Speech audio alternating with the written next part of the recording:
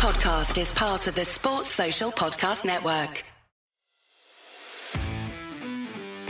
Hello there, my name is Miles Jupp, cricket fan, and together with my co-host Mark Wood, actual cricket man, we invite you to listen to Middle Please Umpire, a new cricket podcast containing the two of us banging on and sounding off together about cricket and quite possibly all manner of other things, while lifting the lid on Mark's life as an international cricketer. And as if that wasn't enough, we shall be welcoming some great guests along the way and chatting to them about life on and off the playing field as they spill the beans, drop some truth bombs and see if they can withstand the scrutiny of our brutal interrogations. Middle Please Umpire is available right now from all your favourite podcast providers.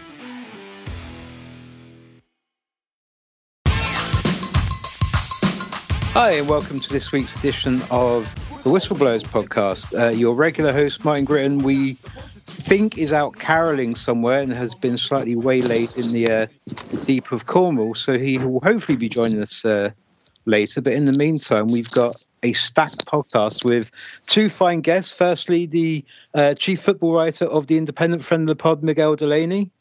Evening. And one of our more regular contributors and quite a favourite, Dan Trelfer. Hi, Gareth. Hi. Let's go straight into it because we are doing a nice tight pod. I think we're all absolutely inundated with football this week, so we'll keep it to the main points. We're going to start with the ongoing descent, it seems, of Sheffield United back to where they came, sadly, and the sort of slightly confusing sort of implosion of Chris Wilder. Miguel, you covered this game for the Independent over the weekend and wrote a really interesting piece about potentially it simply being a regression to the mean and that it was a relatively unsustainable thing. What did you see at the weekend? Do you think there's a way out of it, or are they very much, reaching the end of the journey? Well, the thing is, you look at Sheffield United's record, which is the worst anyone has ever had at this point in the Premier League era, and it's appalling. And then you look at how they play and a bit close to those results, and they don't feel like the worst teams ever played in the Premier League. They don't feel like Swindon '94 or Derby 2008. Even 9 of their 12 defeats so far have all been by one goal, and you could almost see that on Sunday, where had Burke scored that chance, they go and win the game. And it's just a totally different complexion around the club. And it does feel like there's just an element of fragility about them at the moment where it could go either way. But you can still see the positive effects of what Wilder does. Where I suppose, though, where they are and the number of defeats is almost kind of like the flip side of last season and the inevitable negatives are overcome. I think with situations like Sheffield United and a lot of promoted teams in general, with obvious exceptions like Wolves, given Wolves are essentially an upper half Premier League club when they came up. But with a lot of these teams, we judge them by Premier League standards when, certainly in the case of Sheffield United, this was very much a championship team that overachieved. And yeah, I think there is a little bit of regression to the mean. And it does feel like we shouldn't necessarily be criticising Wilder basically for the effects of overachievement that something like this overcome. In saying that, you can pick out maybe some flaws in their approach. It's one of those classic things where what made them good is also now what kind of has become problematic. And obviously, when problems start arising, previous inconveniences become complaints, as they said in the piece. I think there's a general view in the lower leagues that Wilder is actually seen as quite a basic manager. I know so much was made of the overlapping centre backs last season, but that was really seen as kind of Alan Nill's idea. And once teams rumble at, they haven't got much else. Some of the stories we've heard about, Wilder's training sessions on a Tuesday, it's always a 5K run, which is quite basic by modern standards. Yeah. But I suppose that created, in the first place, the spirit that has allowed them to overachieve and get players to play above themselves. But that's finite. And while I do think they have a championship squad, their recruitment has been quite poor. They did spend a lot in the summer. We haven't seen the fruits of that yet. And we certainly haven't seen it in terms of goals. And it's all going to go up to a team that is still competitive in every individual game, but just looks a bit short.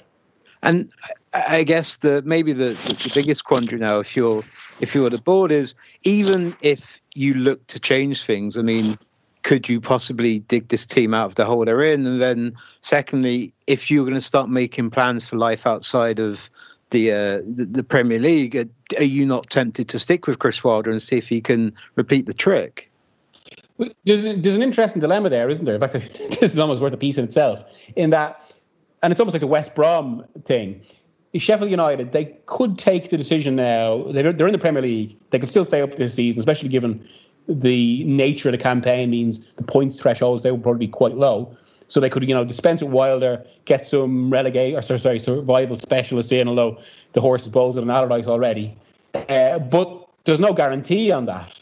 Whereas the flip side is they could keep faith with Wilder, reward him for what he's done so far. And you never know. I mean, we could end up with something like a Sean Dyche situation. I mean, there's another classic example.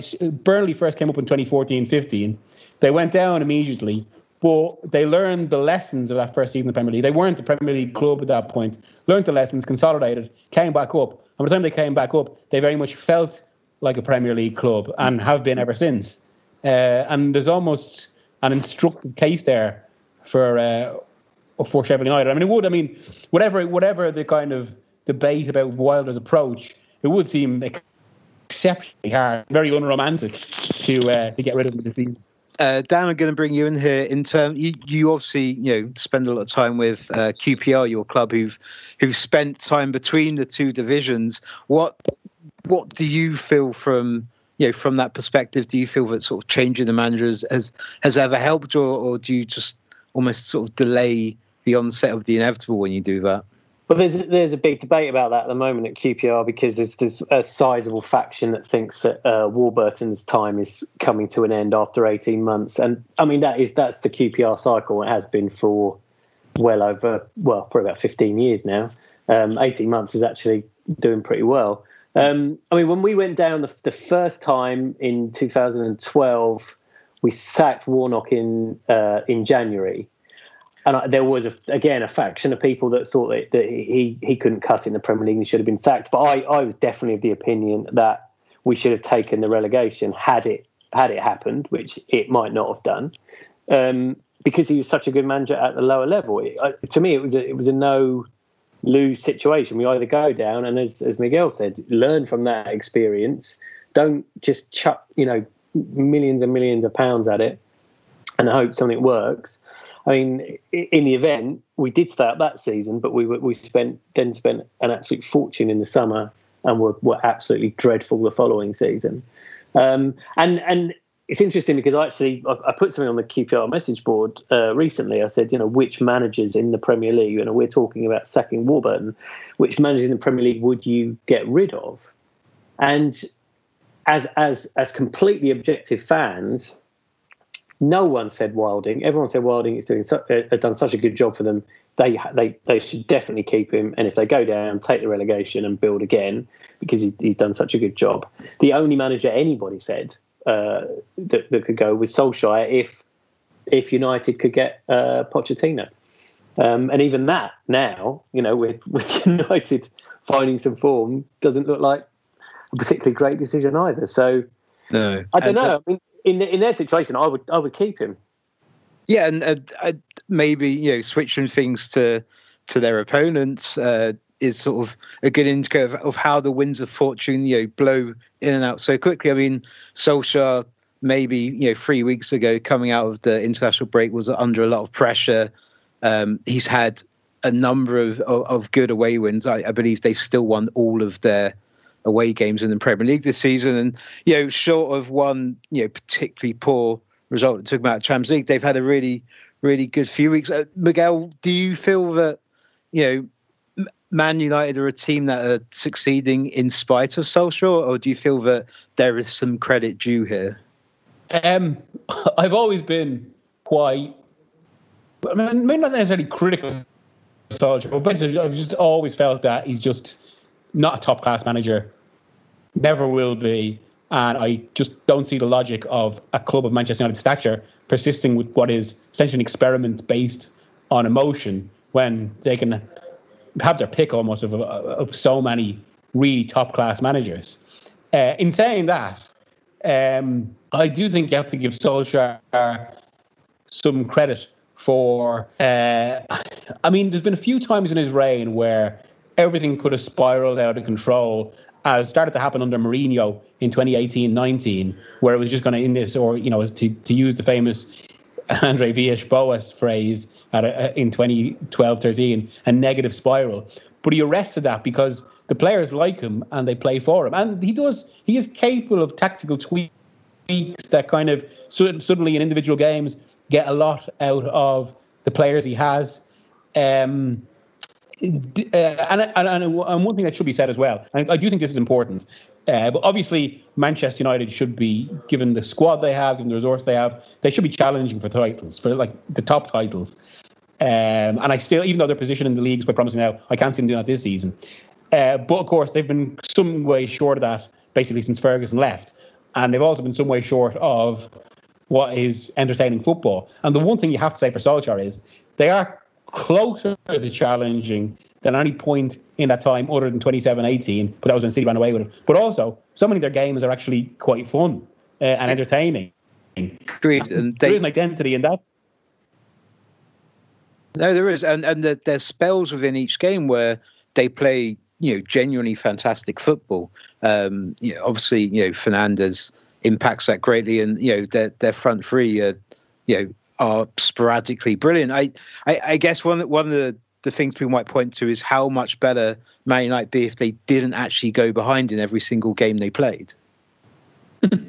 Yeah, mind you, maybe that's forced them to come out, and I mean. Like, I don't want to diminish Solskjaer in this regard, but you do wonder whether there's a bit of merit to it, that those contexts, and it's almost true because Leeds are a team that we're just going to comfort them no matter what, and it's almost like maybe these attackers need, and our Solskjaer's approach need the openness to bring out something in them, or need that kind of pressure. But at the same time, I think there is still an element of chaos to their form, and we kind of need to see it over the longer term, to see the true Manchester United here. I do think how high they are, how close they are to Liverpool right now, is a little bit illusory. And no, quite. And I mean that nicely segues into another game that you were across at the weekend, which was Liverpool looking once again fairly imperious. I mean, they have had this huge spate of injuries, and I think people felt that if there was going to be a vulnerability in this season, it was going to be in this kind of 4 weeks where they've lost their entire back line. I guess Dan, did you see any of the Liverpool game this weekend? I didn't. It was one of the ones I missed. Actually, I saw the United game, but I didn't see that. I was a bit sad for Ibereze to be on the on the wrong end of that one. Yeah, that's perfect. Well, then you can. I will slide Miguel back in. So I guess, is this in terms of Liverpool's dominant form? Is it because Klopp has just got such a supremely well drilled side now? Is there any reason why you think they've just essentially coasted through what should be a tricky period? Yeah, I think that's basically it. I mean, it's both how they're drilled, the system they play, and also the mentality of that team, and the kind of, I mean, we talked about chemistry with Wilder earlier, but that's what Klopp has that as well as so much more. And I think their persistence through this period has been remarkable. And there's an interesting wider context here where if you look at pressing stats in the Premier League, they are way down. Like what would have been mid-table numbers 2 seasons ago are top numbers now, which basically means, and because of the schedule, because of the nature of the season, teams can't run as much, and it's kind of, you could say it's kind of almost causing a bit of a devolution in football in a way. Klopp's teams are one of the exceptions in that regard. They're still running as hard as ever, and it is remarkable. I mean, one of the expectations for this season, basically since September, I suppose, that it's going to be lower points to win the league, that 80 points could win it, which is something we haven't really seen since the 90s too much. I mean, the odd time in the 2000s, but mostly it's been much higher. And yet, after a spell where they suffered the worst injury crisis in the league, Liverpool are currently on course for 84 points with a load of big players to come back. And I think, and then of course they went and did that on Saturday, which is probably one of the finest performances of the entire Klopp era. So it's ominous. It is a ridiculously emphatic, and I almost feel sort of churlish bringing up one point, but I was so fascinated, or continue to be fascinated by this sort of ongoing competition between Mane and Salah. And obviously Salah came on and looked, well, seemingly firstly incredibly annoyed to be benched, and then when he came on, seemed to play with quite a chip on his shoulder. Is this something you feel drives Liverpool on? Is there anything else there, do you feel, or is this just the nature of top high-end athletes always wanting to be the main man in their team? Well, yeah, it feels like there's a healthy spikiness there more than anything. I mean, you remember about 2 seasons ago when a lot of stories came out that Salah and Mane weren't passing to each other, or weren't, they were in a personal contest then. But it only seems to have brought out the best in them. And despite perceptions that there might be issues, then Liverpool went and won a Champions League and a league by record margins. So no, I mean, I think it's just a continuation of that. Nice. Dan, in terms of, obviously you've now written a couple of books with some very juicy autobiographical nuggets. Have you ever covered any serious in-team rivalries?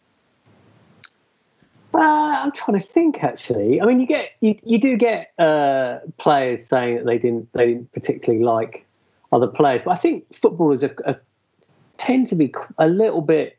They're not keen in autobiographies to settle a lot of personal scores. There'll be sort of kind of people saying, I can't really go into this, or they'll hint at not liking someone. But they will talk about fights. I remember, but that's mainly sort of in between players of different clubs. Very few. I mean, they do have fights on training grounds and stuff. I'm trying to think of any examples. I can't think of any off the top of my head. I think they quite often don't want to upset their own teammates. No, the only one that really stands out to me is Telly Sheringham and Andrew Cole, yes, who were very open about their deep loathing of each other. I'm not even sure where, what the genesis of that was, but I think maybe that's well known, like you said, because a lot of this stuff is kept in house, and in terms of other things that are kept in house, 'tis the season for Christmas parties, obviously, and. Christmas parties in football clubs used to be fairly infamous, and there was always leaked, or there was a press opportunity. I remember one photo of the Manchester United team out in it was the real peak Fergie era, and there was this shot with everyone in their sort of Burton's casual wear going down the street, which is it's quite a magnificent photo. It's worth picking up. It's Miguel, there doesn't seem to be much reported in the press these days. Is that something that reflects the sort of more professional nature of things around it? Is there a sort of almost a polite silence about these events? Well, I mean, football's moved into a more scientific era. I mean, you only look at we talk about Klopp's pressing there. I mean, you can't do that if you're on the lash every week. And also a more international era where so many players just haven't come through that culture. And of course, so many young British players or Irish players, it's similar now as well. They haven't really come up with the kind of, it's just totally, like, it is amazing to think about it in that perspective. Like, as recently as 1996, Manchester United used to have the Tuesday Club where the entire team would go like on the piss in the Irish pub near Manchester Airport, until Ferguson put a stop to that because he knew that, with Wenger coming in, this is before Wenger made a really big thing out of it, but he knew that they were the European standard, and he would have been looking at teams like Juventus. You couldn't get away with that anymore. And over the past 24, 25 years now, we've seen the full effects on that, where even their Christmas parties tend to be quite tame affairs these days. It's a different football world, a more boring football world from that perspective. But it makes the football better, probably. And that's, I think there's, in terms of stories from the old days, that's something we're going to pick up in part two. We're going to finish part one by saying farewell to Miguel. He's got more important journalistic work to be done. Miguel, what are you going to be across this week? I'm on holidays from tomorrow. Oh, fantastic. So, So I get to miss the actual the Christmas rush. Although it's not too busy this year, I think, because we've got a little bit of a break between the weekend's games and Saturday, whereas usually it would feel a bit more hectic. But the other classic around this time of year, and what I have to do over the next 2 days is get all that kind of review of 2020 and preview of 2021 stuff done. Not much to say about this year, of course. No, quite indeed. Well, thank you very much, and we'll catch you very soon, and we will see you for part 2. Cheers, lads.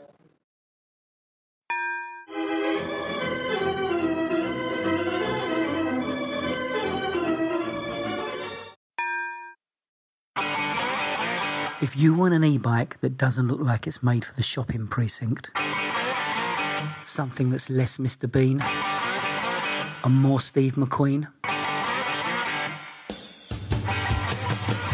check out the range of bikes from London-based Cooler King.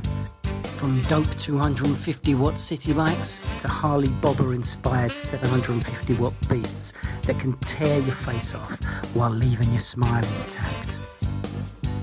Cooler Kings are made in limited numbers, yet highly affordable. Check them out now on the web at cooler.bike or find them on Instagram with hashtag CoolerKingBike. Cooler.bike.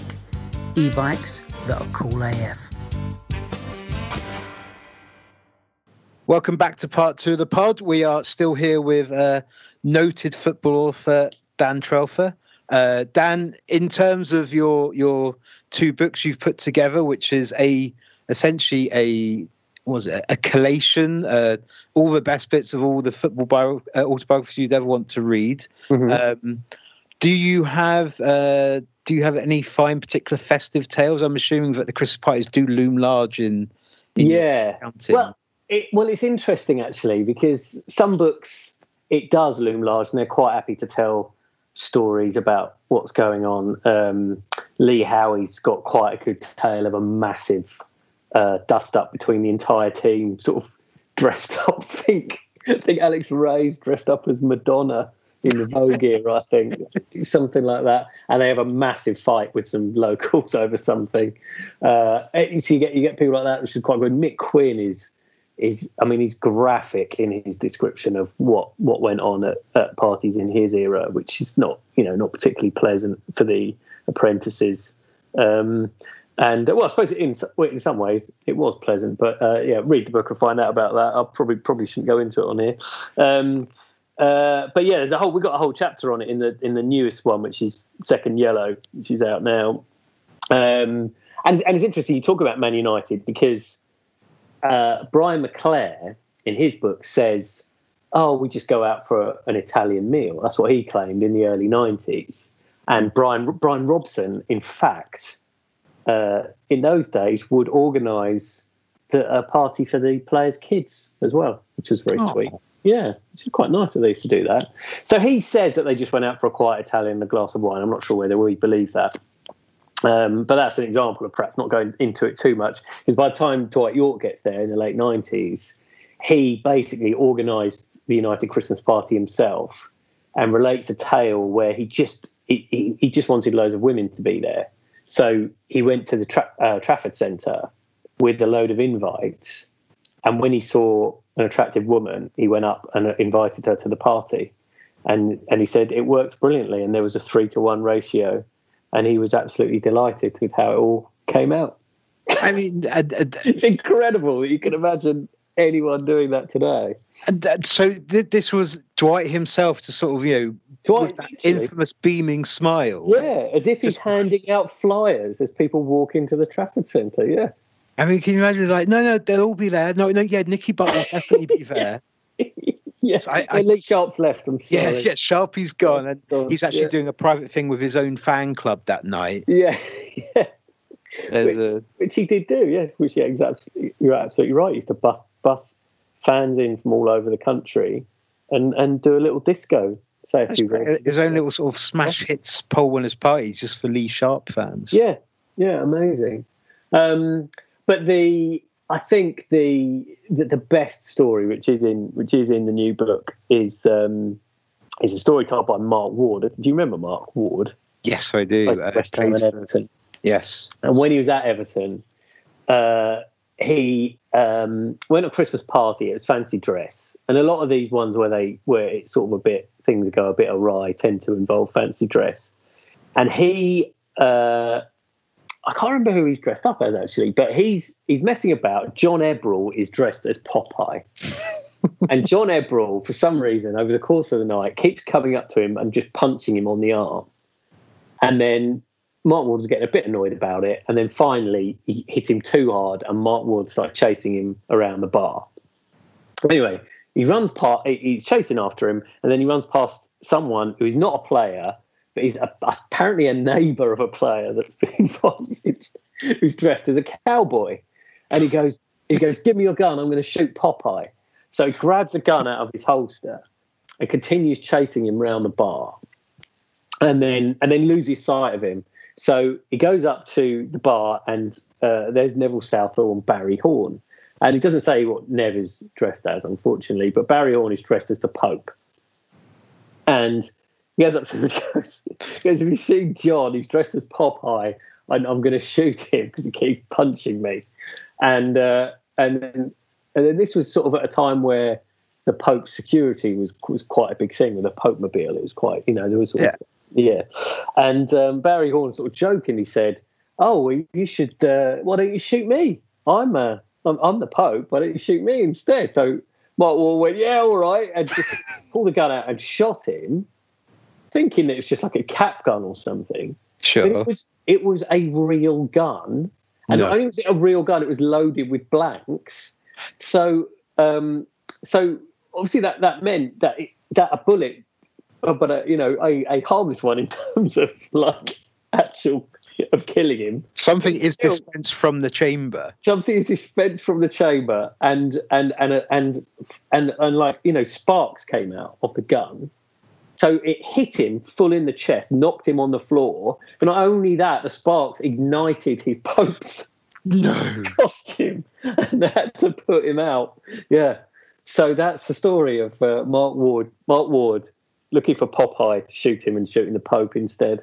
That is incredible. I mean, it's just amazing. I think probably the most famous, like you said, not very pleasant story that I think is quite well known is a certain Cigar in the Eye by Joey Barton. Yeah. When he's a man, which is an awful story, and don't want to make light of, but that one is widely got. I'm amazed stories like this aren't more sort of widely known. It does. I do wonder if it speaks to that sort of that infamous code of Omerta that goes on within all the footballers. Well, it's interesting because I did a different podcast with Grits, and we did one where we talked about Christmas parties. And we told a few tales from the autobiographies, and then what we normally do in those situations is we throw to Grits and go, "Grits, tell us one of your brilliant stories from your career." And on Christmas parties, apart from a couple of things, apart from he had a really good story about one of his teammates who sort of perhaps didn't use deodorant very much and was not the nicest smelling player. And they did Secret Santa, and someone got him a jumper that was covered in those nice smelling things that you hang in your car. Amazing. And it was all put. And he said that felt a bit cruel. But apart from stuff like that, he was very quiet on Christmas parties. So I think you're right. I think there is a little bit of code there. Yeah, you want to stay on the Christmas card list. Yeah, exactly. Yeah, so. Sadly, recounting the joys of Christmas means that we've actually run out of time to cover sort of miserable football fixtures. Like I probably don't even have enough time to complain about Spurs losing to Leicester. My bet noir being Brendan Rodgers, a manager who I'm not that convinced by. Turns out he's a lot more convincing up against Jose Mourinho than I expected. So, slightly disappointed there. And otherwise it's strange enough after a week ago, which was a very sort of upturned Premier League with Chelsea and a bunch of other teams struggling. The only sort of big team still struggling is Arsenal. We always like to say the word for their sort of unfortunate aptitude this time, losing to Everton. It's as a support of a fellow London club. Do you feel that it's their time is coming? After 25 years of imperious form, is it? Do you enjoy rolling around in the mud with them, or are you slightly sad? I don't really know. I mean, I think a lot of fans of other London clubs, I don't know if it's fans around the country, there's a little bit of Schadenfreude because we could never really understand the sort of the anti-Wenger stance that a lot of their fans had. And, I think we all thought, be careful what you wish for. It's a similar thing at Charlton with Kerbishley, that their fans sort of ran out of patience with him. And you look at Charlton since, I mean, they've never come close to what it was like under Kerbishley. No. I mean, but on the other hand, I do think Wenger's time was coming to an end. But I think that's what it happens, isn't it, to big clubs when you've got someone that's been there for a very long time, and their presence is so big in the club and is so influential, in every way the club has run. Once you take them out, it's incredibly difficult to recover from. And I don't think anyone's going to be able to turn it round and make it into something new inside sort of a year, 18 months. I think it is a sort of you've got to stick with someone for 3 or 4 years probably. Yeah. But these days, who does? No one really does, do they?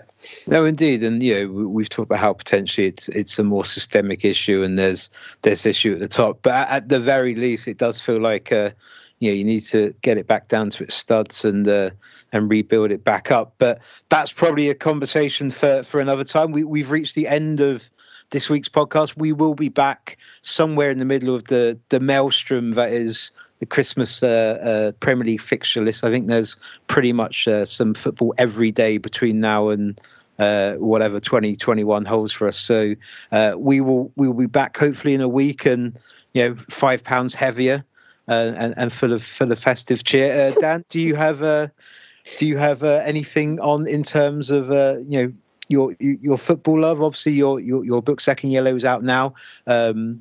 Is it available as an ebook? Can people buy it as a last? Yeah, it's available on the Kindle as well. Yeah, or as an ebook. Yes, in any format you like, pretty much. I'll read it to you if you ring me up, and I'll read it down the phone to you. I'm quite happy to do that. You leave some nice voice notes. And, but it's we look forward to version 3, which I know you've hinted at previously. And until then, I'm sure we will have you on the pod very soon. Cheers, Gareth. That was a Whistleblowers. This is a Playback Media production. To listen to all our football podcasts, visit playbackmedia.co.uk. Sports Social Podcast Network.